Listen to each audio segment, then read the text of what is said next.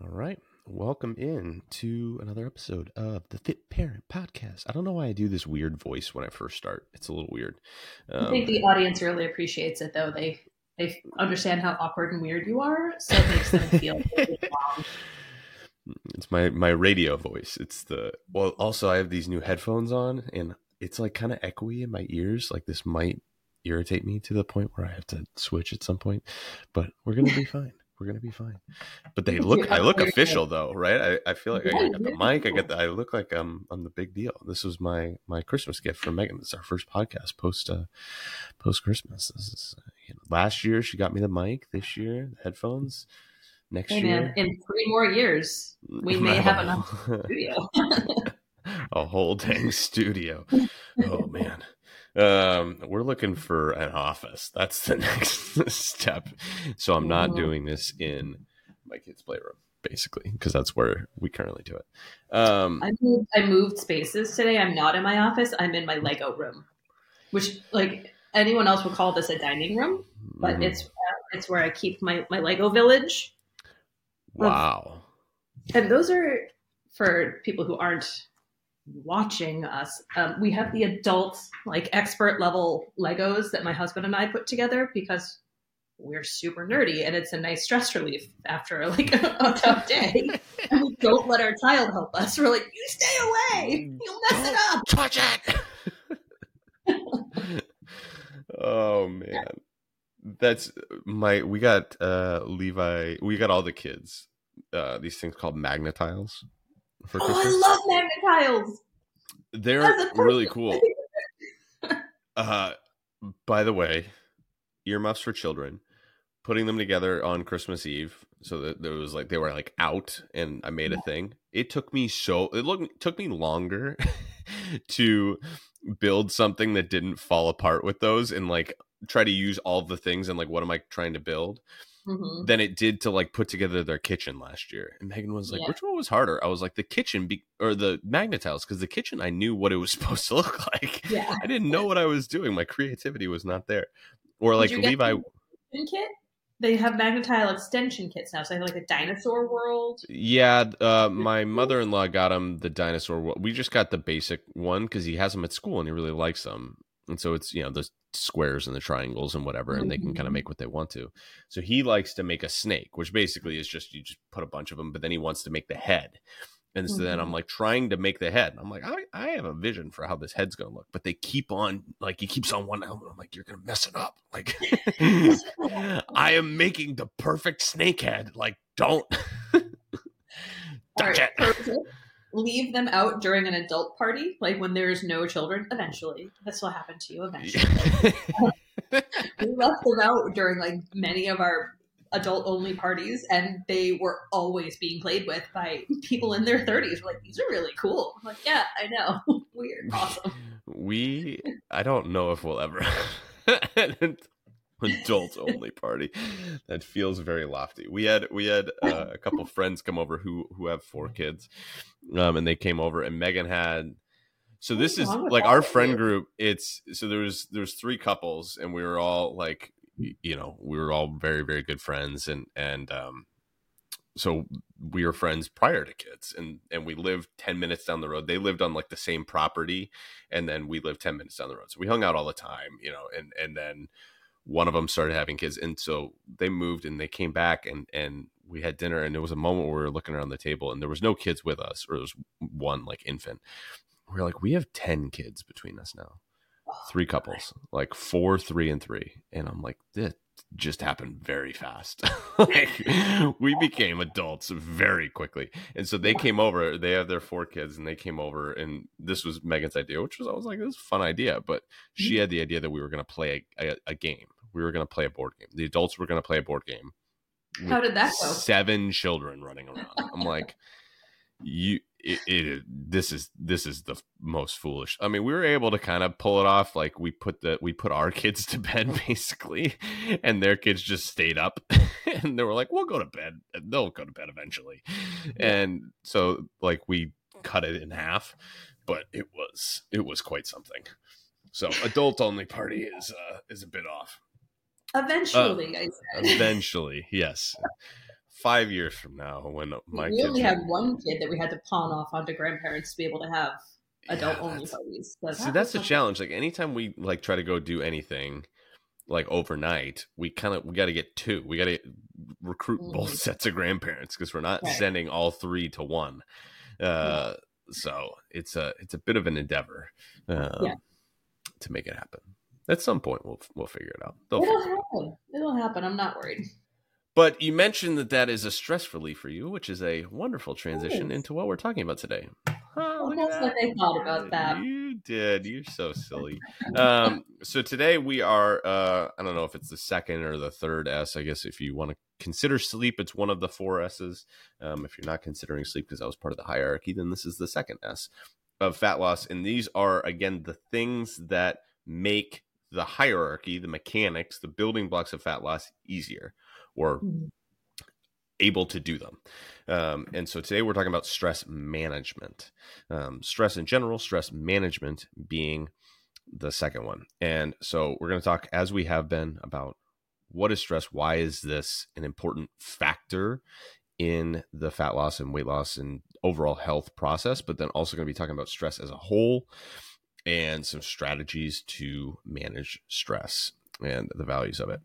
I told Amy before we hopped on, this is the most notes that I have brought to a podcast. And I bet you didn't think that I had notes when I did this. I was just going off the cuff. No, I prepare. But this is the most notes that I have and the most kind of digging into it just to make sure that I hit on everything. So I'm excited to do that as we dive in today. So want to start first of all with, this is maybe a little bit backward into what we're going to talk about, but we'll talk about what is stress a little bit more down the road. But want to talk about why this is an important part in the fat loss process to start, and then kind of give some strategy, like talk a little bit more about what it is and then some strategy. So why is stress management so important when it comes to fat loss? It is very, very similar to sleep. All right. If you remember the sleep episode, if you haven't checked that out, you should absolutely go listen to that one because they're very related. Sleep and stress, stress and sleep, right? If you have good sleep, it's going to reduce your stress. If you are high stress, it's going to reduce your sleep, which, in turn goes this way, right? So it's very cyclical. These are very related to each other. And really the mark of, are you handling your stress pretty well is, can you sleep? That's usually a good indicator. Like if you can get a decent night's sleep, then you're probably at a reasonable stress level. And poor sleep, we talked about, is a form of stress. It adds to your stress, right? You start the day, like last night was a little rough. I'll be honest with you, from a sleep perspective. The kids, they'll wake up sometimes, in the middle of the night. But last night was like, the timing of it was really rough. Like, I don't know if I remember this from when the kids were newborns. But so the twins woke up last night at like 10:30, 11. And so I go to bed at like 9, right? So that's like right as I'm getting into like deep sleep. And so I'm like wicked groggy. And so when the kids were all younger and you do like the feedings in the night, and we would do it in shifts and things like that. And so we did like, it was clockwork. It was every 3 hours. So it was like 7 p.m., 10 p.m., 1 a.m., 4 a.m., 7 a.m. Like that was the schedule that we were on basically. And I couldn't go to sleep before the 10 p.m. feeding or the 1 a.m. feeding, because if I went to sleep and I got like 2 hours and then I had to wake up, I was like, it was such a weird space for me. I was super tired and I really groggy, and it made it really difficult for me to sleep. Like I needed to do, so I would stay up until the 1 a.m. feeding and let Megan sleep through that one, because we had to bottle feed our kids because her milk never came in, which that could be maybe an interesting episode to talk about breastfeeding at some point. It might be. I'd have to dig into that, but maybe I'll have her on talk about that, just our experience. But the idea of so I would stay up until 1, and then I would be able to sleep through the 4 a.m. one. So I would go from 1 until 7, and I'd get like a chunk of sleep that was better. I say all this to say, so like I got woken up at 10:30, 11 o'clock, and then got back to sleep, and I was like a little tough. I was very, very groggy during that time. And then Levi woke up at like 2. And I was like, this is just a really rough go of this. And then I was, my alarm goes off at 5. So I was like, all right, well, that was fun. That was a good time. So say all that to say, like, that's a form of stress, right? Like I wake up and I'm like, I'm not at 100% today, certainly. It's a form of stress. And so why is this a challenge when it comes to fat loss and weight loss and overall fitness and things like that? Well, when you're stressed, the same challenges occur as when you are tired, which is it makes it difficult to do the things that you need to do in order to lose fat, and because you're stressed, like you're focused on the stress piece of it. Like the top of your priority list is not, I'm going to eat in a calorie deficit, because calorie deficit is a form of stress. Like you're putting your body into further stress, and you feel like you're brimming with stress. And so you're like, I just want to eat. Like the stress eating piece of it, some of it's comfort, some of it's emotion, right? But some of it's just like my body can't handle being hungry on top of the stress that I'm already experiencing, because hunger is a form of stress. The idea of working out, because working out is a form of stress. Good stress, bad stress, and we'll talk about that in a minute. But like working out's a form of stress. And so if I'm already brimming with stress, the idea that I'm going to go do this, timing could be a part of it. Like if I'm stressed about, like, I feel really busy and scattered, the idea of like, how am I going to take the time to go for a walk or go do a workout or prep some food? All of these things are harder when I'm stressed, because you're focused on whatever it is that's stressing you out. Also, just think about experientially when you're stressed. Like if I'm stressed out, I don't generally crave protein or fruits and vegetables, right? Like we're looking for like a dopamine hit, right? Like we're stressed. We need, like, we're here. We need like something to lift us out of it. And so we oftentimes go to something that's a little bit more comforting to try to escape from the stress, and we don't have the skills we need to escape from it naturally. And so we go to this other thing.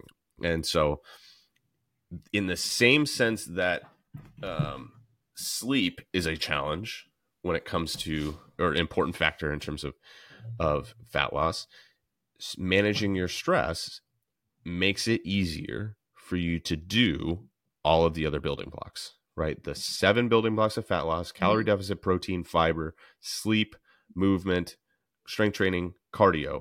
All of those things become simpler when you're not overly stressed. And those are the things that move the needle. Another factor in this, and this is a subtle piece, and then we're going to dive into a little bit more of what stress is and that sort of thing. But another factor in this is the psychological piece of this, which is stress. And we've talked about this in ad nauseum on the reasons why the scale can fluctuate. But the scale fluctuates for one of 2 reasons. It's either water retention or food retention. Like if you see a spike up on the scale, for instance, right? Like your fat, your body fat is going to go up or down, but it's going to go at a certain pace. But any of the fluctuations beyond that is going to be water retention and food in your system, like extra water, extra food. And so extra food is you ate a little bit later, or you ate a little bit more than you normally would. And there's just basically you have to poop, right? Water retention is you had more salt, you had more carbs, all of those things just hold on to water. But the rest of them are all related to stress, poor sleep, hard workout, and just stress in general. Because stress, when you're stressed, it releases a hormone called cortisol. And cortisol has gotten, I'm not going to get too into the science of this. I'm not going to be, Andrew Huberman and get crazy with all the things. But this is an important hormone to understand, because it's demonized, I think, popularly in the fitness industry. Is like, you gotta reduce your cortisol levels. Like you gotta reduce your cortisol levels. Like it's bad for you. And it's not bad for you. Like cortisol is a natural occurring hormone that is essential for living. Yeah. It's Is that the fight or necessary. is cortisol the fight or flight?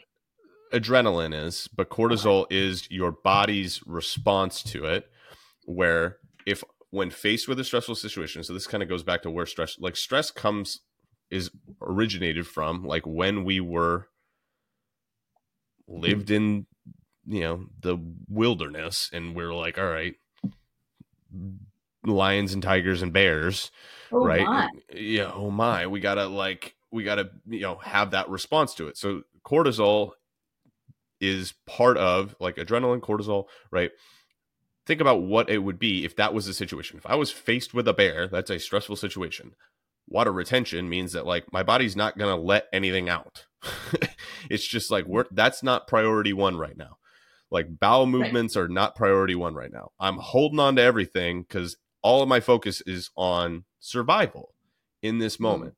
And so our body holds on to water when we're stressed. So poor sleep as a form of stress, you hold on to more water. A hard workout, and again, we'll dig into this a little bit more, is a form of stress. You hold on to more water. Why is that psychologically challenging when you think about fat loss? If I am stressed, even if I make it through the day mechanically and I don't derail from my calorie deficit and I do all these other things and I see the scale go up because I'm stressed, cortisol, water retention, the scale goes up, and I did everything right the day before. That is a new form of stress where I say, why is the scale up? I'm doing everything right. This is so frustrating. Why can't I seem to make any progress? And then it's very easy for us to then throw in the towel because it's like, well, it's not even working. Why am I bothering? And I'm already stressed. Like, I can't do this one more thing. So when we think about managing stress, now you cannot, and notice that I'm not saying removing stress, because stress is a natural part of life and most of it's not in your control. Yeah. Managing your stress and how you respond to it, and then your levels of it, is going to help you mitigate the two sides of this, which is, one, your ability to still do the things that you need to do even in the face of stressful situations, and two, you're not holding on to these high cortisol levels that carry over, where then we see the water spike dramatically, consistently, and get discouraged and stop doing the process. Because we have to continue to do the process in order to see the results. So where the scale becomes an issue is when that tells us that we're not doing the things that we are, right? The scale is telling us something that different than what's reality. So those are the two ways that high stress can impact our fat loss. Pretty cursory to this point. Kind of makes sense? Yeah, I'm following. Cool. It's nice to, like, understand some of this stuff because obviously all of us experience stress, but it's yes, almost reassuring to hear about that it can impact other areas of your life. Because, like, I don't know, there are days where the stress goes up and then your self-doubt goes way up too. So it's just nice to hear that this is natural and it's normal, 100%. But there are ways that we can combat it a little bit. Yeah. So now we're going to get into what is stress and how to combat it. All right. So the first thing that we need to understand is stress by itself is not inherently good or bad. Okay. Yeah. There are good stressors and there are bad stressors. It was distress and eustress. All right. So stress has the ability to be productive, and we'll talk about that. And it also has the ability to be not productive. And it's how we manage it, it's how we respond to it that indicates what it is. But it's also generic in the idea that stress is indifferent to the stressors. We respond the same way regardless of what is causing us stress.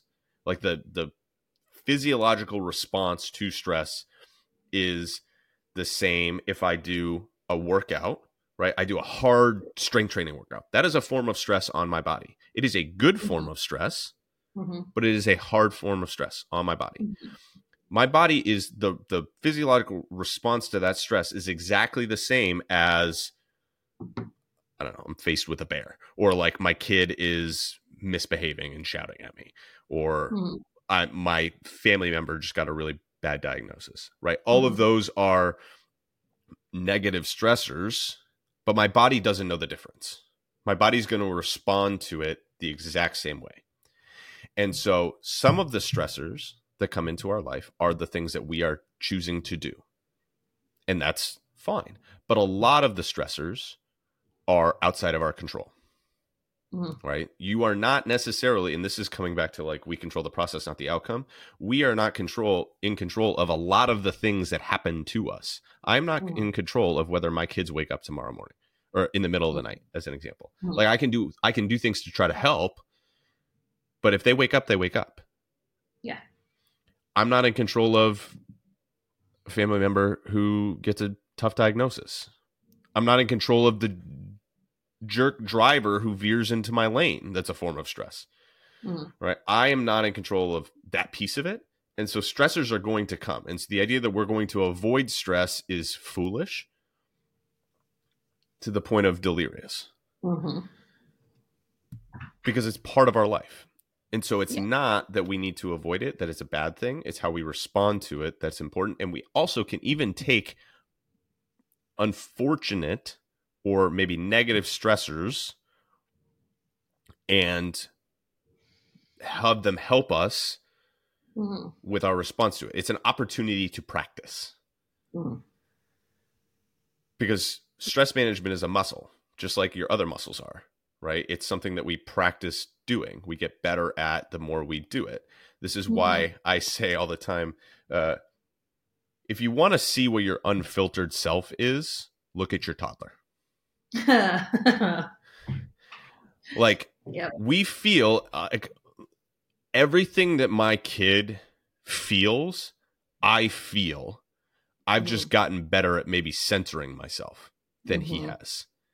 Now, he might feel it a little bit more intensely or whatever it is, but like, I reached the point where I'm like, I respond the way that he responds, and it's not good. But like, last night, he like looked at me, he pointed at me with a fist, and he was like, "No," and I was like, I grabbed his fist and I got right in his face, and I said, "No, that is not okay," because I had to, right? Like, I had to like be firm and say like, that's not an okay thing to do. But I was upset because that's not a pleasant thing for, if somebody got in your face, an adult got in your face and put their fist 2 inches from your face and said no, and yelled at you, like, that's not a pleasant experience.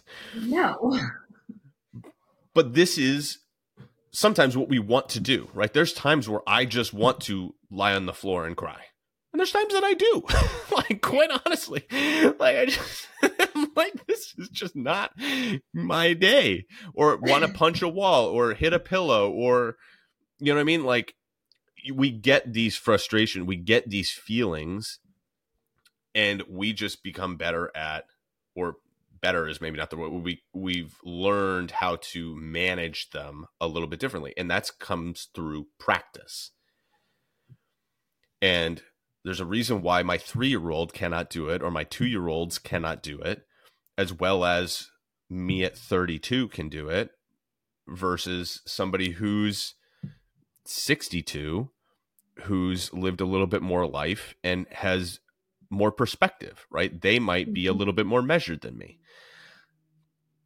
But it depends on how they do it, right? Because we all know the 62-year-old who is off the reservation because they haven't taken the time to practice. Like, time doesn't necessarily do it. It's how you are proactive about handling it.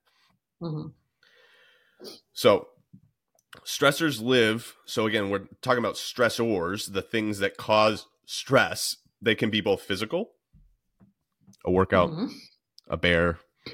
I don't know how many people are seeing bears, but like, it's a physical stress or it's a psychological stress. It's that's oftentimes perceived, but it's in different things stress different people, right? It could be something like, for me, I'll just, own this. I am, you all might be surprised by this, but I have some OCD tendencies. Let's just say that.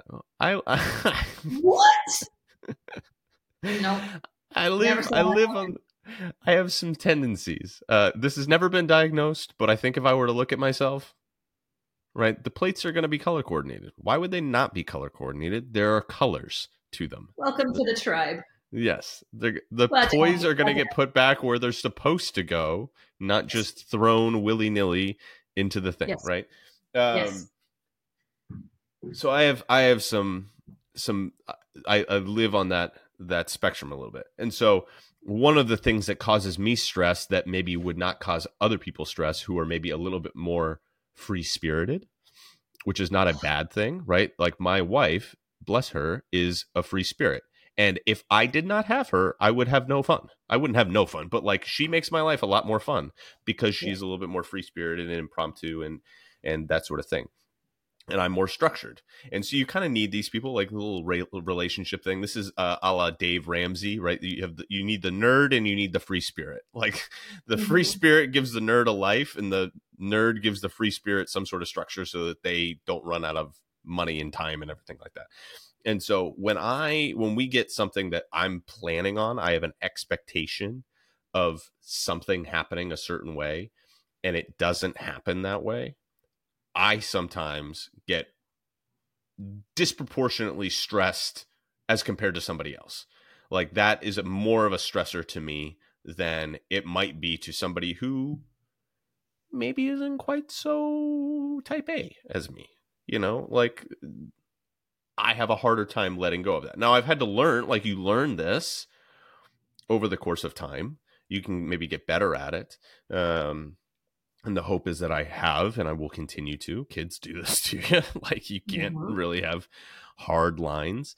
And so some of this is circumstances, but the psychological stressors are oftentimes perceived differently. They're not binary in the same way that maybe a physical stressor is, right? Like I have done a hard workout and you have done a hard workout. It might be relative to each of us what hard is, but that stressor is going to look fairly similar to both of us if we took ourselves to the same percentage of our capacity. Yeah. But the same thing that stresses me out might not stress you out, and vice versa. Mm-hmm. But the stressors in and of themselves are not necessarily inherently bad. They're also not necessarily things that we can control or avoid. But when we get the stress, this is what our body's response is. And again, this goes back to when we were nomads, right? Your body is going to say yes to certain things, certain functions, and no to other things. It's going to prioritize things. Like, yes, your legs are going to be able to run when you are stressed. Like, you're going to have blood flowing all there. But digestion is not a top priority when you are stressed. This is why people can feel bloated when they're stressed. Because your body is not prioritizing what functions it feels are optional in those moments. So what we need to do when faced with stressors, this is the management piece of it. This is when we're going to start to get into, I'll go one more thing here. So stress can be good. I'll go here. Stress can be good in the sense of, like, if you get sick, right, you get a virus, whatever it is, that's a stressor. And your body's response to it is to get stressed. And then the productive thing that it does is it sends things to you to combat the virus, right? That is a stress response to the stressor. Now, that's not necessarily a pleasant stressor, and it's not a pleasant response, but your body is doing it. Right? And that causes inflammation. Everybody's like, oh, avoid inflammation. Like, inflammation is bad for you. No, like, not necessarily. If you get cut and you get, like, you need, like, it's your body's response to protect you. Right. Like, and sending extra good stuff to fix it. Has to do it. Right? If you have an exercise, or you do a workout and you get to the end of it and you feel whatever, it's your legs are burning or you're tired or whatever it is, right? That's a stressful response. Your body's like, that's hard. But we talked about during the strength training episode, if you're not pushing yourself to a point where it's hard, your body is not forced to adapt. And if your body doesn't adapt, you don't grow. Right. So in order to challenge our body to improve, we need to apply an appropriate level of stress to it. It can be productive. Mm-hmm. Productive in terms of work or life, right? Like if you procrastinate, if you wait to the last minute, it only takes a minute, right? But like the idea of if you're down to the wire, mm-hmm. and you're stressed about the fact that you're down to the wire, it's not necessarily pleasant, but you are going to be more productive. Absolutely. Because you have to be. Yep. I have always worked better with a deadline because it added that little piece of stress that I needed to be able to be as productive as I can be. Yes. If there's no deadline, then I'm just like, I'll work on it whenever I have time. And then it just doesn't get done. 100%. So this is where, when we think about stressors, we can be like, oh, stress is all bad. No, stress can be good. Mm-hmm. It depends on how we do it and how long it lasts. So this is where stress can turn from productive to not productive, which is the idea of acute stress versus chronic stress. Acute stress is a beginning and an end, right? Like I have a deadline. Now it could be medium length, right? Like, oh, I'm in a stressful season right now. Like we just came out on the heels of the holidays. That can be a stressful season for a lot of people, right? And so that could be a couple of weeks or whatever it is. That's a stressful time, but it's just still acute because you are not like, there's a time at which the stressor, the holiday season, is now done. All right. Now we know whether or not we're managing our stress appropriately during these acute stressful situations by how we rebound from those stressful situations. Meaning, you got this, right? You were sick last week. Yep. Right? So on the heels of a high stress acute situation, then we are if we haven't been able to manage it appropriately, then we are vulnerable to illness or whatever, because our body has like tapped out its ability to handle any other stressors. Right? Like you're like, you shut it down because your body's just like, I can't. Or think of an adrenaline situation. Right? Like if you have you ever get like really tired after like a full day of like, holy cow, I was going, and then you just crash hard. Yeah. So, I mean, anyone who's like really high anxiety knows if you have like a true anxiety attack, once it's over, you need to go to sleep. You need to, because you're exhausted. You're physically exhausted. You're mentally exhausted. You just need to sleep. And it could be like you could have had your anxiety attack at 7 a.m. and it's over at 8 a.m. And then you're like, okay, I'm done for the day. Like I can't shut it down. 100%. Yeah, you shut down. Yeah, it's because we have a limited capacity for this. So our ability to manage those stressful situations, whether it's like momentary, right? So we'll talk about momentary, like in the moment I am stressed, like this is a stressful situation. I need to be able to mitigate this to the point where it doesn't debilitate me from doing anything else afterward, because that's the point that we're talking about here. But also if it's a little bit longer term, medium term, how do we do that? And then avoiding the chronic stress situations, because when these stretch out into like I am in a state of stress long term, this is where we have the negative health effects, right? So there's negative effects on your fat loss and your ability to do things, right? And like the scale going up and that sort of thing. Like that's one side of it. But the much more dramatic, like dangerous side of things that people talk about, like, hey, stress is a really bad thing. This is chronic stress that they're talking about. This is elevated heart rate, elevated blood pressure, like heart disease, all of these things. You've probably seen the scary pictures of like a healthy brain versus a stress brain, right? Stress increases, Alzheimer's and dementia, all of these things. Like what they're talking about with that is not momentary stress, not acute stress, and probably not even medium-term stress, depending on how you handle it. They're talking about chronic stress.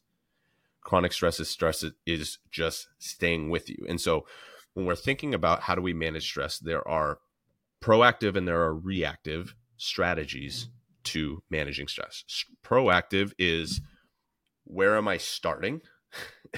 Because if I start my day at a level 7, any stressor is going to take me to a 10. And it's going to be difficult for me to manage at a 10 all the time. So it's starting your baseline a little bit lower, and that's being proactive about it. And then there's reactive, which is we do need strategies to handle stress, and reactive versus responsive, like proactive, reactive is alliterative or whatever it is, but like response versus react is the idea. So you have strategies in the moment because stressors happen, and this is particularly helpful in the moment. So I want to start with the reactive side of things, because the proactive side of things is a little bit more nebulous. So the reactive side of things is, how do I handle stress, a stressful situation when it comes up? Okay. And then also, how do I increase my threshold for what is stressful to me, or your capacity on this? Because, and there's two sides to this. So and this is going to sound dumb. I don't know if dumb's the right word. This is going to sound a little maybe foofy, right? Talk about breathing, right? But breathing is highly, highly underrated. Yep. And the way that we can breathe, right? So it's not just, all right, take some deep breaths. Okay. But the idea of like, if I'm faced with a stressful situation, this is, again, talking about kids. My kid's having a meltdown, and I tell him to calm down. Ooh, don't do that. He can't calm down. It actually stresses him out more. He physically, you cannot, because it's like me telling him to sprout wings and fly. It's not like, oh, I cannot do it in this moment. So telling yourself to calm down, telling somebody else to calm down is not a helpful thing. It actually can be hurtful in terms of the process that we're trying to do here. But we do need to center ourselves in the place of what's happening to us when we get stressed out. And one of the first things that happens is our heart starts to beat really fast. Okay. So we need to slow our heart rate down. And that is going to be one of the things that reduces our stress in the moment, right? The heart rate. Now, a lot of this is, I heard this phrase and I thought it was great, because the reason why calm down doesn't work is you can't use the mind to control the mind. That's really good. You can't try to think yourself out of the way that you're thinking or feeling. You can't. You need to use the body to control the mind, and we can use the mind to control the body. Okay. So the idea is, if I am stressed, which is a psychological, like it's in my head, right? It's a physical response to what's happening in my head. The reaction, the way that I combat it, is through my body. Because my mind can't do it. My mind can't just be like, calm down. And then because it's not a voluntary response. Right. It's an involuntary response. It's your autonomic nervous system, which is the ones that cause your bodily functions, your organs to move. And like, you can't be like, I want my spleen to work harder. You can't. And then it does. There's only one autonomic function that we have control over, and that's our breathing. The only thing that you will do involuntarily is breathe, but you can also control your breath. And that's your diaphragm is the only muscle that is controlled by your autonomic nervous system that you also have control over. It's wild this way, and it's the way that we were built, designed to be able to do this. Now, our heart is moving fast, stressful situation. Heart's pumping. If I take a deep inhale, what happens? I actually decrease the space for my heart to work. So what is it going to do? It's going to beat faster to get the same, because it's like, I got to get blood where blood needs to go, because this is a stressful situation. I need blood to the extremities, right? Reaction, fight, flight, or fetal, right? Like, blood needs to go to the extremities right now, because might need to run. So your heart is pumping fast. If I take a deep inhale and then hold it, certainly, right? Now there's not as much space for my heart to pump. And we talked about this in the cardio episode, right? Where we talk about the two functions of the heart, is how much does it expand and how hard does it contract, right? If I'm trying to get more blood, I need a big extension and a hard contraction.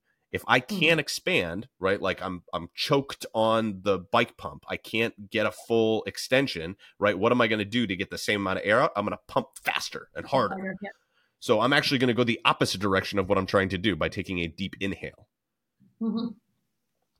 So what do I need to do? I need more space for my heart to expand. So where does that come from? That means my diaphragm needs to get smaller. That's the exhale. Mm-hmm. So what we are going to do is to do a longer, more vigorous exhale than our inhale when you're doing your breathing. So if I'm going to you can nose, mouth, right? The general thing is in through your nose, out through your mouth. That's the kind of general thing, but you can do mouth, you can do nose. You don't really want to exhale through your nose because you're not going to be able to get as much. You can't do a vigorous exhale out through your nose. Yeah. So idea is I'm going to do an inhale, exhale. Get it all out, out. Maybe I do it. Or the other thing is this is called something called the the physiological sigh, which is a term for a special way of doing this, which is you do a double inhale and then an exhale. So the double inhale is not necessarily, I'm going to get a ton more breath in, but I'm going to get a little bit more breath in, but not necessarily expand my diaphragm all that much more. So I do an inhale. So inhale, second inhale, exhale. Vigorous exhale. So now I'm getting a little bit more air in with that extra inhale, but not necessarily expand. I'm not doing a big overdrawn inhale, right? I'm getting 2 inhales for the price of 1, basically, and then have more air to exhale. This psychological sigh. So this is the idea of I am going to slow my heart rate through my breathing. I'm going to control my mind through my body. And the way that I control, the only thing that I can control within my body to control the things that are involuntary is my breathing. Mm-hmm. So nasal inhale, mouth exhale, either a not necessarily shallower, but maybe a normal inhale and a longer exhale. Right. So in for 1, out for 3, 4, 5, like get it all out, then do it again. Okay. And if you just sat there and you did 5 breaths like that, okay, you will notice you could do it right now. You could measure your heart rate. I'm sure. Sit there still, close your eyes, and then do this 5 to 10 times, and then measure your heart rate again. I kind of want to try that. It'd be a fun experiment for you. If you want to pause right now and do it, by all means. If you want to try it afterward, I would love to do it. But again, is it going to be dramatic? Maybe not as you're sitting here, right? Like if you're not in heightened stress, you're probably not going to see it happen. But if your heart rate is high, all of this is relative. It's in terms of percentages, right? So just like we talk about fat loss and weight loss in terms of percentages, right? In the episode that we talked about why it's harder for women to lose weight, we talked about it as in terms of percentages, right? Somebody who's 120 pounds who's trying to lose 5 pounds, well, that's 4% of their body weight versus somebody who's 300 pounds who loses 4% of their body weight. That's 12 pounds. Okay. So it's all relative. So if my heart rate's high, elevated, because it's a stressful situation, I'm at 150 and I drop it 10 beats per minute, that's a pretty significant thing. If I'm at my resting heart rate, I'm probably not going to be able to drop it 10 beats per minute because I just don't have the room. Right. So some of it would be you probably, if you were going to do this, like do some jumping jacks for, 30 to 60 seconds, get your heart rate up a little bit, and then try the process. And you can see what this looks like. But also just try this in your next stressful situation, right? It's something you can do immediately in the moment to reduce your stress. So a stressor comes in, I feel myself getting stressed. I go from a 3 to an 8. All right. Can I bring myself from an 8 fairly immediately down to a 5? Potentially. Mm-hmm. It's awesome is a lot of the elementary schools are starting breathing exercises with kids in kindergarten. Yeah. As a response to stressors, but also as a way to just calm their bodies down is what they say. But we as adults know calm your body down means you're showing signs of stress. How can we reduce that? Mm-hmm. And it's so my daughter's 9 and she knows so many different breathing exercises that she teaches to us when she gets Yeah. home. She's like, we do the rainbow breathing, or we do the Mm-hmm. flower breathing, and all these, or like we pretend we're blowing on a cup of hot tea, and that's Yeah. that extended exhale. Mm-hmm. But I just love that they're doing this with kids, because I grew up being told, like, calm down, you're stressed, Yeah. calm down, and like you said, that doesn't work. It's like you No. can't say that to a person who's stressed out. They Yeah. can't hear that. No, for sure.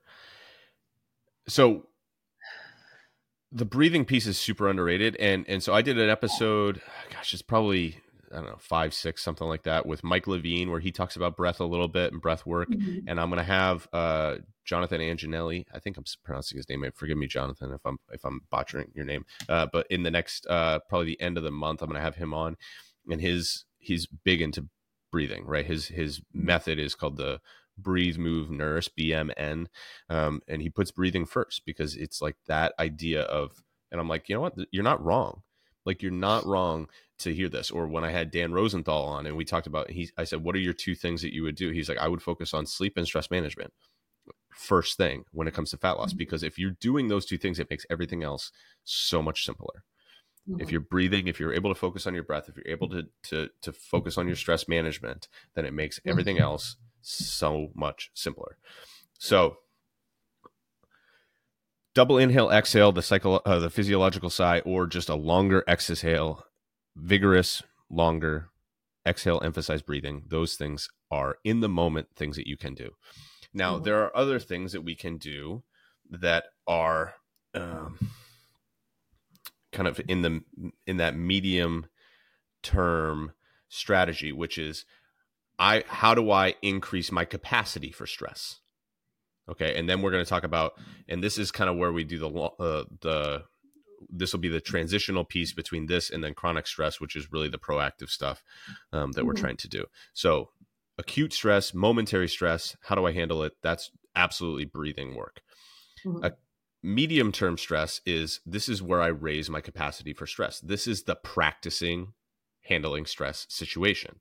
Okay. Mm-hmm. And so this is something as simple as, I'm going to intentionally put myself into a stressful situation, a controlled stressful situation, and I'm going to manage my stress within this situation.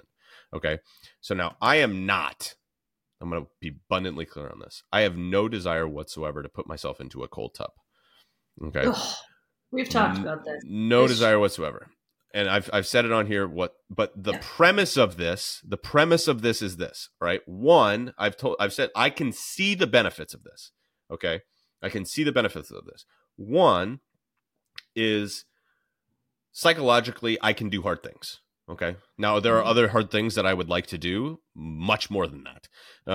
But then physiologically, the thing that you can do, this is a controlled, stressful situation that is acute, but where what do you do when you go into a cold tub? You focus on your breathing, right? Because the idea is, I'm forcing a stressful situation on myself, and then I'm forcing my body to learn to respond to it appropriately. Now, you can do the same thing with a hard workout. Mm-hmm. You can do the same thing with doing something that is outside of your comfort zone. Public speaking, taking a class that you aren't comfortable with. A stressful situation for me recently was to do the virtual event that I did, and I had to record a talk for that. That was a stressful situation. Now, it was a controlled stressful situation that I chose to put on myself, but I had to mitigate my stress in that so that I could handle it long term. So the idea is, how do I handle medium term stress? Well, this is where it gets cyclical. Okay. And I'll go back to the sleep piece. One of the best ways to improve your sleep is to work out during the day. Mm-hmm. If you work out during the day and you move and you do things, you're going to be more tired at the end of the day. And so it's going to be easier for you to sleep. All right. It is cyclical, which is then in turn going to make it easier for you to work out the next time. Mm-hmm. Stress is the same way, right? If I'm exercising consistently, if I'm walking, running, strength training, if I'm eating high quality, less processed foods, all of these things are going to reduce my stress because I'm putting myself into a controlled, stressful situation, and then I'm making a conscious choice to respond to it appropriately. And so this is all just like the action motivation cycle, right? We take an action, we get results, then we're motivated to take more action, right? That's the cycle. Okay. Yeah. You have to start with an action though. And so if I take the action, whatever it might be, I'm in a stressful situation, but I handle it appropriately, then the result is, okay, I learned how to handle that stress. So then I'm more capable for the next stressful, and I increase my threshold that way. So don't start with, so like this would be something, if I had a fear of heights, I would not go to the top of the Empire State Building, not the observation deck, but the wicked high one, and then just hang off the edge as a first thing. I wouldn't be like Tom Cruise, right, where he sat on the top of the tallest building in the world with no harness on, like a friggin' maniac. That's too much of a threshold. I've gone too high. I have to start where I'm at. And so you start where you're at, you do something, you improve your threshold, and so then it's all a matter of then degrees. So now what was once a 10 for me is now a 6. This is what the difference is between an adult and a toddler, right? I told my toddler, what did I tell him last night? It was like he got it was today for lunch. I made his lunch today, and I had already made it. I got a grilled cheese, and we got these things from my mom for Christmas that were like cutters of the sandwich into shapes, right? And he's wicked into dinosaurs, so I cut him a dinosaur, right? So he's got 2 dinosaurs for his lunch, and he was gung-ho about it yesterday. He was bat over the moon about these dinosaurs. He's like, that was so great. Ate them all up. Was pumped. And so then, but last night he saw a couple of the other ones that my mom got, and they were like, it's just dinosaurs, but there's like a heart and a tree and a star. And I'm like, none of those are as cool as a dinosaur, right? Particularly to a kid who's wicked into dinosaurs. So I made him a dinosaur already today before he woke up, right? I packed his lunch. He had a dinosaur in his lunch. And I'm like getting the kids into the car.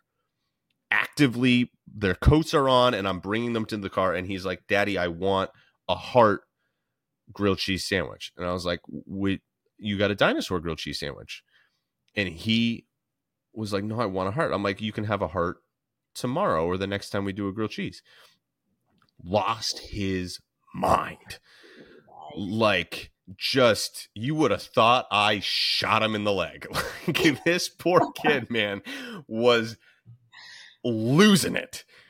And that's because what to adults would be like, this doesn't feel like a level 10, like the house is on fire response. Like, it's not even a candle is lit. Like, it's an electric candle is turned on. But you're acting like the house is on fire. You know what I mean? It's an extreme response is what it's an extreme. It feels like an extreme response to an adult, but for him, his capacity is not the same as mine. And so what would be a level 2, like if you came over, and I don't know if this would be, but like if my sandwich was not cut into the shape that I wanted to, like if I went to a restaurant and they cut my sandwich, vertically instead of diagonally or something like that, and I lost my mind. Diagonally. I know better. It is. I understand that it looks better, but like if I'm going to have a meltdown because it's cut right, like you see these like crazy videos of people being like, I can't believe you put this in a paper cup. Like, why? I wouldn't have ordered it if I knew it wasn't going to be in a regular mug. It's like, all right, like that person's capacity is lower. And now it might be that they're just already brimmed. Right. And so it didn't take a lot to set them over the edge, but also you're like, that doesn't feel like a level 10 situation. Right. And so the way that we increase our capacity is by having a stressful situation that's controlled. Right. So there's maybe a way that I could have handled that with him a little bit differently in hindsight. Right. I'm not saying that he was right in his thing, but the way that I can help him is I could have the prep idea is the idea. Like, I'm going to prepare him for this. And so I tell him ahead of time instead of him finding out when he wants something. Right. So, hey, by the way, bud, I made you dinosaur grilled cheese for your lunch today. Pumped. Right. So then when he sees it, it's like, hey, remember you were excited about the dinosaur grilled cheese. Like, he's prepped for it. He's able to like handle the stressful situation because it's a controlled space versus an uncontrolled space. And so how we do this is we actively put ourselves in situations that are going to be potentially positive stressors that are appropriate for us now. And then we handle them, and that increases our capacity. But it's just a 1 degree of difficulty. The idea of like, if you wanted to work out and you had a goal to bench press 225 pounds, the first time you come in to see me, I'm not going to put 225 pounds on the bar and say, give it your best shot. Good luck. You're going to get buried, right? Yeah. You have to start where you're at. And then over the course of time, you get stronger and stronger. And then it becomes, you go from 215 to 225. That's a reasonable jump. But you have to start where you're at. So that's the idea, is in a controlled situation, you force stress upon yourself to the level that you can handle it. And you prove to yourself that you can handle it using some of these acute skills and then longer term skills. Now, longer term skills, and how do we avoid chronic stress? And this is where we're starting our day at a lower level, right? And this is how we mitigate medium term, certainly avoid longer term, and make acute stressful situations not overstimulate us, is because we start our day this is the proactive side of stress, stress management. And these are the things that are going to be true in general, right? So I'm not, again, I don't want to get too new agey, and I'm going to tell you some things that I do, and I'm going to tell you some things that I don't do that I think could be valuable, whether my clients have done them or whatever. But I'll be honest, and there's things that I don't do. Like, I don't meditate in the traditional sense. I think that there's a ton of research on the value of meditation. I have tons of clients who've had success from meditation. I cannot, to this point in my life, I have not had success meditating in the traditional sense. Yep, I'm with you. It almost stresses me out more because I can't make my brain stop. Yeah, there's a guilt associated with like, why can't I? You know what I mean? Now, I can, but what does meditating look like for me? I will go mow the lawn and put on music that I'm not really paying attention to, and I will let my mind go where it's going to go and just follow it down the rabbit holes. Or like when I used to drive an hour to teach, I would in the mornings, because I wasn't fully awake yet, I would just, and it was 101, which is just a straight road. There's nobody on it. I would hit cruise control at 73 miles an hour. And I'm like, all right, 33 minutes on this straight road that looks exactly the same. I probably won't see a car at 6:45 in the morning. I wouldn't listen to music. I would just sit there in silence. I would just sit there in silence, and I would let my brain go where it was going to go first thing in the morning. And it would just be like, oh, what did I, that stream of consciousness, like, where did I go today? That was an interesting place to go to. Yeah. Now, whether that's, beneficial or not. And then what I do from that is I'll do a brain dump. So if there's something that comes up, I'm like, okay, that's worthy of thought. Like, that's in my head. Like, that's a thought. I'm going to write it down, right? If I'm driving, I'll just do like, hey, take a note, and I'll just write it down. A weird thing for me now is like, I'll have these streams of consciousness and I'll come up with like content ideas. Like, and I'm like, oh, that's an interesting thought. Like, there's maybe something there. And so I have a list. I'll look at it. I don't know how many. I have 186 notes on my phone of content ideas that some of them will never see the light of day. Most of them will never see the light of day, but these are just like phrases or thoughts or whatever. And I just write them down. And now for me, that turns into content ideas, but oftentimes it's just the brain dump, right? It's in my head. It comes out of my head. So a brain dump or journaling, again, I don't do journaling, but I do these brain dumps. Some people do the journaling piece. Like, dear diary, this is whatever, but you can do whatever or just write down what happened that day or whatever it is. But the idea of like, it's in my head, it needs to get out of my head. Mm-hmm. So writing it down, the idea of, this is going to sound foofy, but it's so underrated.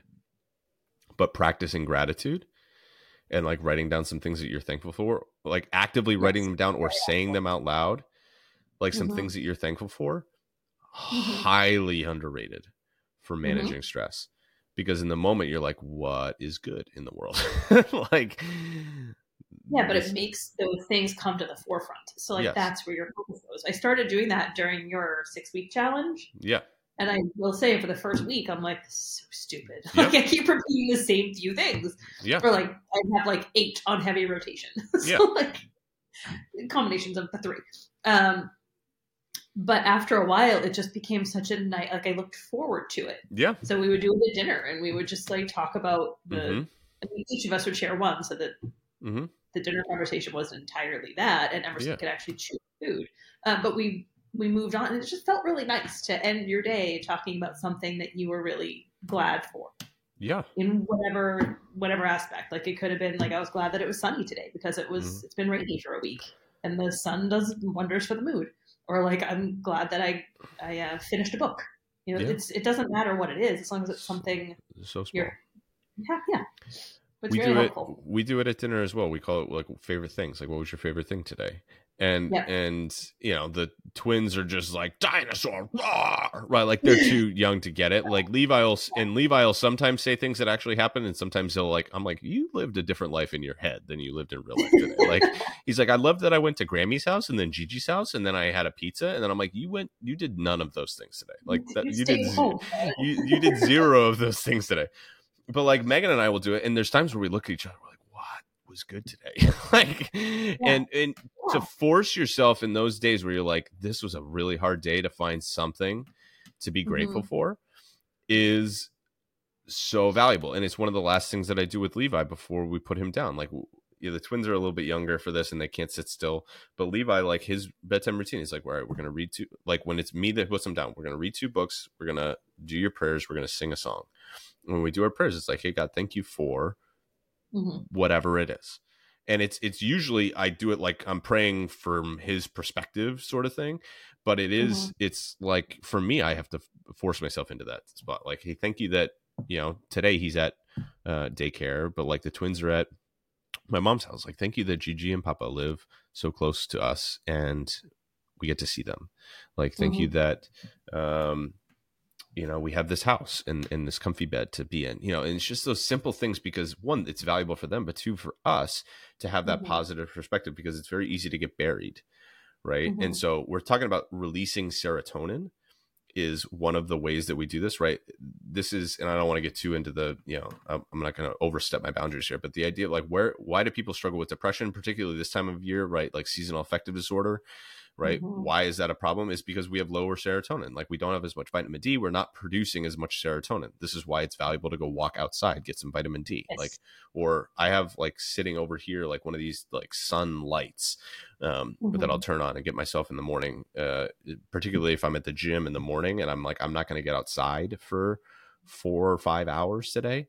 The first 4 or 5 hours of the day, I'm going to sit here. I'm going to get 5-10 minutes of just the light on me, just because it's like, hey, there's brightness, there's life in the world, you know what I mean? Like, but the reason why people have, depression is they have inherently low serotonin levels. And so the antidepressant medication is SSRIs, which is to increase your serotonin levels. That's the premise of them, is they're going to increase like your baseline serotonin levels. And so there are some things that we can do. Now there's some supplements and things, ashwagandha, and there's things like that you can do as well that are valuable to this. Take vitamin D, be outside, walk. All of these things are good, right? All the things that we talk about, exercise, good nutrition, walking, being outside, all of these things that are for fat loss or for nutrition in general, right? Or health in general, are going to help manage your stress, and then vice versa. You help manage your stress, that makes it easier to do those things. It is cyclical that way. But the idea is, if I can be doing things to raise my serotonin levels, that's going to help manage stress, because I'm starting at I'm starting a little bit of a higher level. So this is Mm-hmm. where, again, people can get too into this with like the morning routine. Like, like I saw this one dude and he's like obnoxious. His name's Chris Crone. I'm going to call him out because he's obnoxious. And he's like, I have like this 5 hour morning routine that he talks Is about. he He's like, single?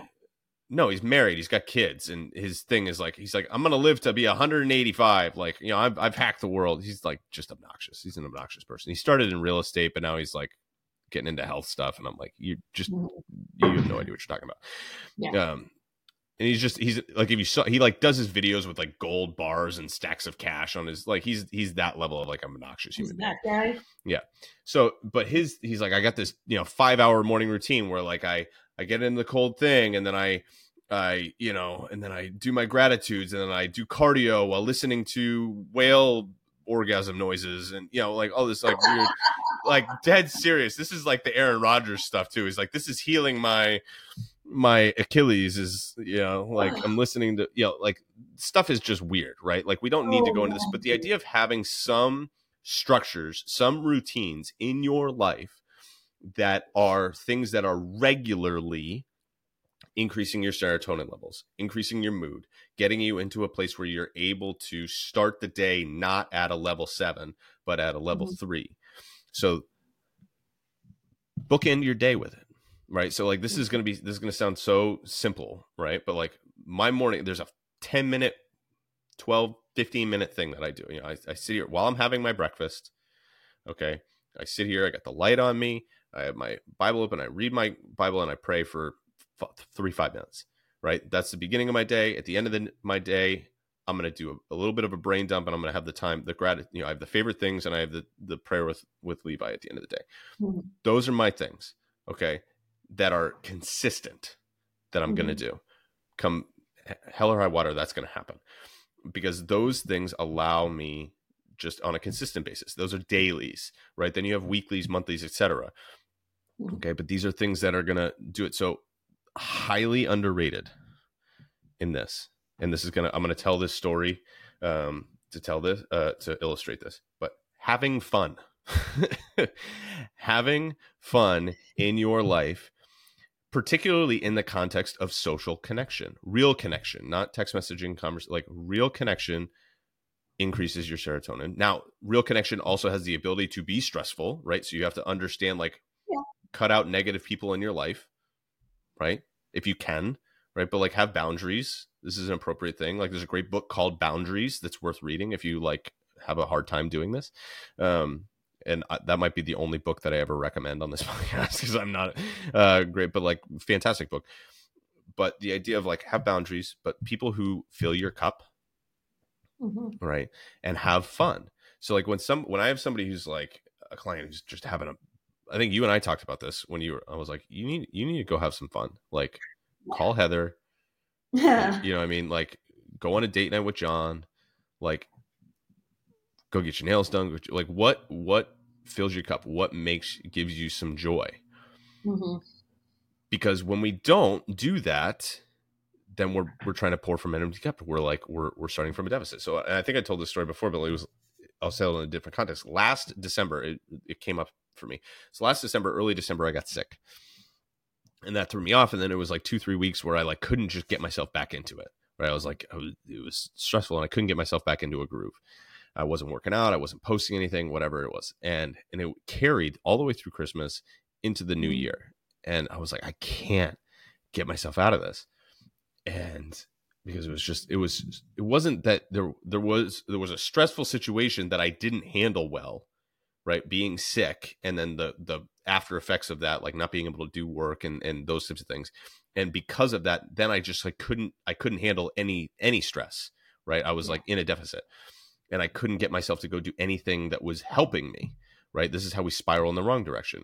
And so it was like, need some connection. And so my wife literally was like, one of my best friends moved to Virginia a year ago. It was like a year and a couple of months before that. And I hadn't been to see him. I'd only seen him a couple of times since, they moved. And I was like, and she was like, I called them. They're fine. Like, go visit them. Like, I will take the kids for the weekend, go visit him in Virginia. And that's like right? First of all, like baller wife move. Yeah, just absolute sensational wife, and I'm incredibly grateful that I have her, right, and that she was willing to do that for me. But she saw like you need connection and you need to go have some fun.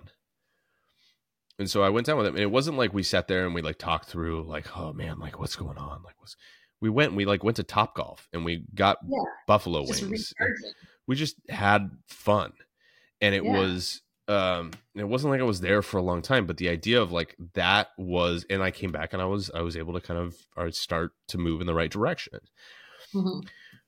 But the reason why it required something so extreme was that I had neglected it for months prior to that. Like I had not been doing a good job of taking care of myself and having fun and doing things, that then I needed something extreme to do it versus being more regular about it. I felt that this year a little bit. And part of why I tried to take some time off. Like I took the week between Christmas and New Year's off from the gym. Like I told you when I took a week at the end of the summer, and I was like, I don't think I've taken a week of vacation from the gym in 4 years. Like I took 3 days off when Megan and I went to California for a baby moon after, before the twins. But aside from that, like since I started working there, I did not like take days off from coaching at the gym intentionally. Like I did it if like the kids were sick or I was sick or whatever it was, but like it wasn't like, oh, I'm just taking days. And it wasn't like I did anything.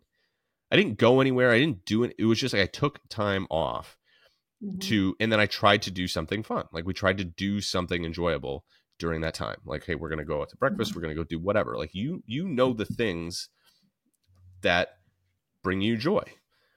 And it could be something as simple as like doing Legos, right? But like don't let it be something that it's like, oh, it has to look a certain way. Like, oh, I should be reading or what. Like, no, do the things that are fun. Like one of the things that, reflecting in this time of the year and, the new year, talk about this, with Megan. And I'm like, hey, one of the things I want to do a better job of, because I still felt it this year. I was like, I need to do a better job of regularly doing this. So I'm like, I want to go golf this summer more. I'm not a good golfer, but because you don't do it enough. No, it's because I'm not a good golfer. I mean, I might get a little bit better, but I don't have dreams of becoming a good golfer. But the idea is I'm going to be outside in a nice place. Like golf courses are a nice grassy place. I'm out in nature. It's a sunny day. Have a drink. Play a game that and the reason why I don't want to be good is because I don't want it to be stressful where I'm trying to be good. I'm just like, if I go into it with like, I'm going to lose a half a dozen golf balls, have a couple drinks, be outside, hang out with a buddy, like that's a good time for me. Yeah. That's what it looks like to... What are you doing? I put it on the counter. A different one. Oh, my wife just walked in and is looking, Amy saying hi. She's like looking for gift cards. Those are the gift cards. You're on 100% on video. This is what's happening. Just keep going. I saw her head in like the bottom corner of the thing. I'm like, what is that? I didn't even know you were home. I have my noise canceling things on. Did you hear that whole thing? I texted you and I said, what lovely time. Oh, so she heard me like... I wouldn't have given you a Talking comment. about what a great boy she is. No. I'm all frazzled.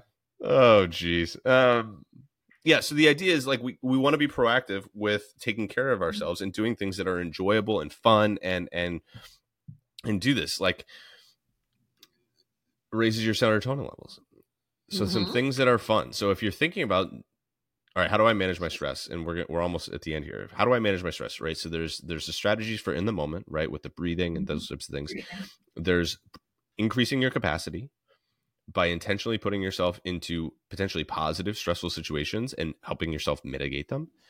Recognizing that stressors are not in our control and that stress is ambivalent to what the stressor is. Your response is the same. Your body's response is the same. And so you can increase your ability to handle potentially negative stressors by handling positive stressors, things that are putting you in the right direction. and again, stress is not inherently bad. There are potentially great benefits to stress. And then being proactive and decreasing your chronic stress is going to come from doing all of these, right? All these things that this is trying to allow you to do are also the things that increase or, decrease your stress, which is going for a walk and being outside and exercise and nutrition and all of these types of things. Like, I don't know about you, at the end of the week, like, we just ate out a lot last week. Just ate out a lot last week, and I got to the point I was like, I could really use a vegetable. Like, I was like, I could really, that would, and it felt better, right? You feel better, and I'm less stressed, and I'm like, okay, this is simpler when I'm doing these things. But the other thing is, have fun, practice gratitude, be mindful of your decisions, and then increase social connection. Like, this is gonna sound, and I'm gonna go here, and it's weird that I'm going to end here, but like, if you're married, have sex, or you're in a relationship, have sex. Like, I was waiting for Megan to come back in. Yeah, no, that'd be awesome. No, we're going to end the podcast right now. No, but like, level of connection, like real, genuine, honest, vulnerable connection. Not somebody you have to put on like, this isn't like being social for the sake of being social. This is somebody who you can be truly yourself with and connect with in a real level. Like, there's a reason why like intimacy is developed through that, but it's also cyclical, right? Like, you do this through people who you can be that. So make some friends, find some friends, develop those relationships with those friends, and be intentional about the time with them, because it's very easy. That is one thing that, like, this comes back to, I've told this story before about like, why do we go out on regular date nights as opposed to go on vacations? Because for us, the regular social connection with each other and then with other couples and things like that does more for us in terms of managing the stress, which we are bombarded with stressors at this current stage in our life. Yes. Children, for sure. Work, absolutely. Family, all the things, right? There's no shortage of stressors in our life right now. So we have to be proactive with it as best we can. And then you choose, this is the final thing that I'll say. You have to choose the things that are going to matter to you in terms of stress. So I posted this yesterday, and I got way too many responses of people being like, so I posted my wife and I got a coaster, like a funny coaster for my mother-in-law that said something along the lines of, I'm going to maybe butcher it, but it's like, I don't always have time to fold laundry, but when I do, I don't.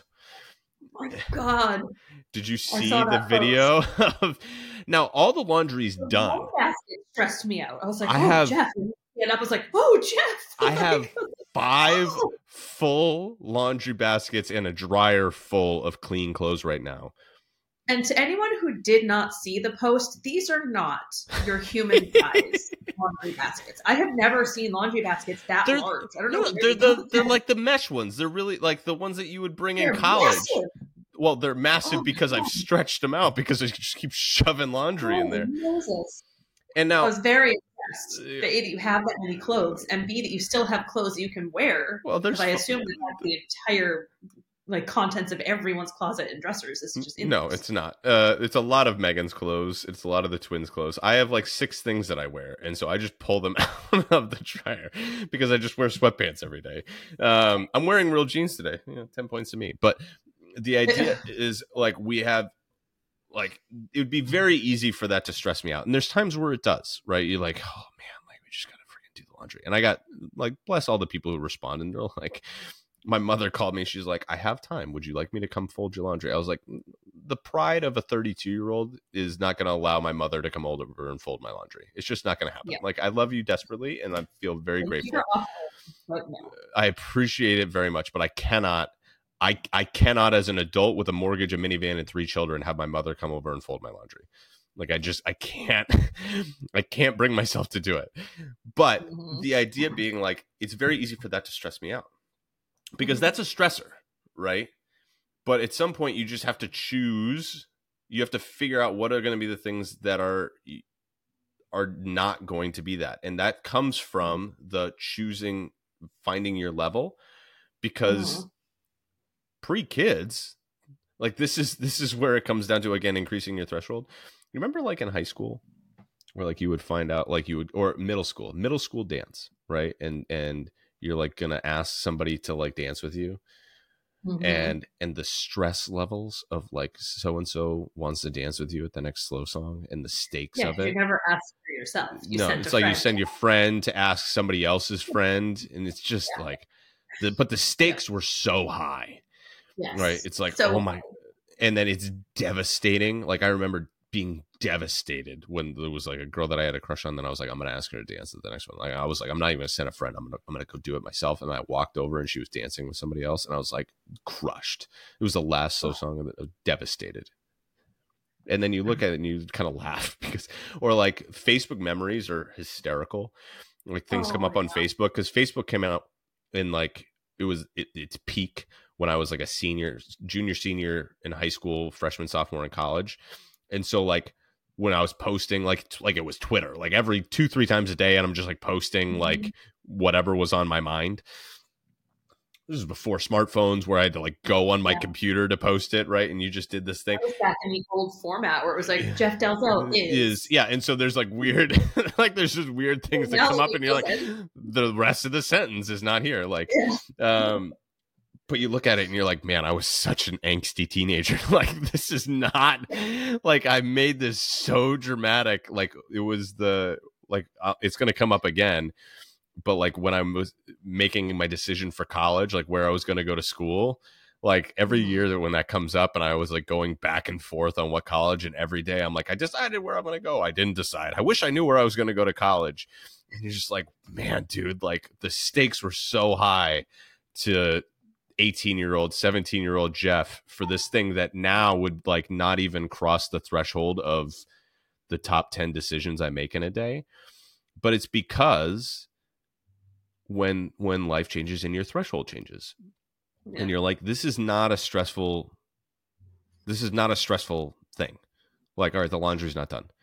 Like the stressful conversation is like right now, it's like, how do we get our toddler to like not just poop in his pull up, but while he sleeps, like to hold his poop all day and then poop as soon as we leave his room. Like, how do we do that? That's the stressor. Or like, how do we get our 2-year-old not to slap our older kid? Like, that's the stressor. Or like, which is it Charlotte? No, Parker. Oh. Parker came in flying the other day. Like, was in the other room with Megan, was upset.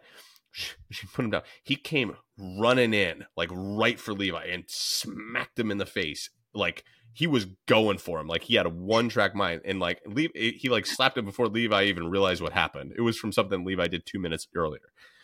And I was like, oh my gosh.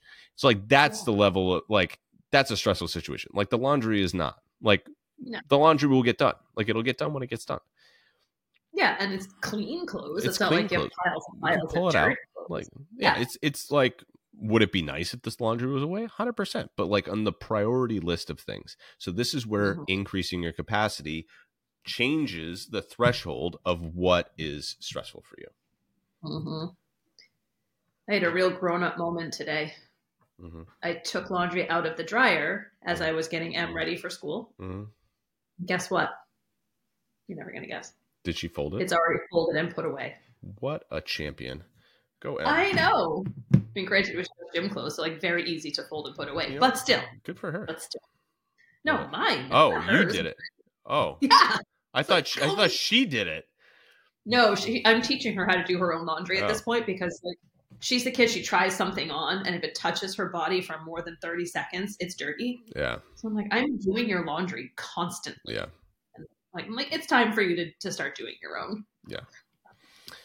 All right. Well, so there's our plan here, right? So strategies during it, increase your threshold, strategies for impacting your starting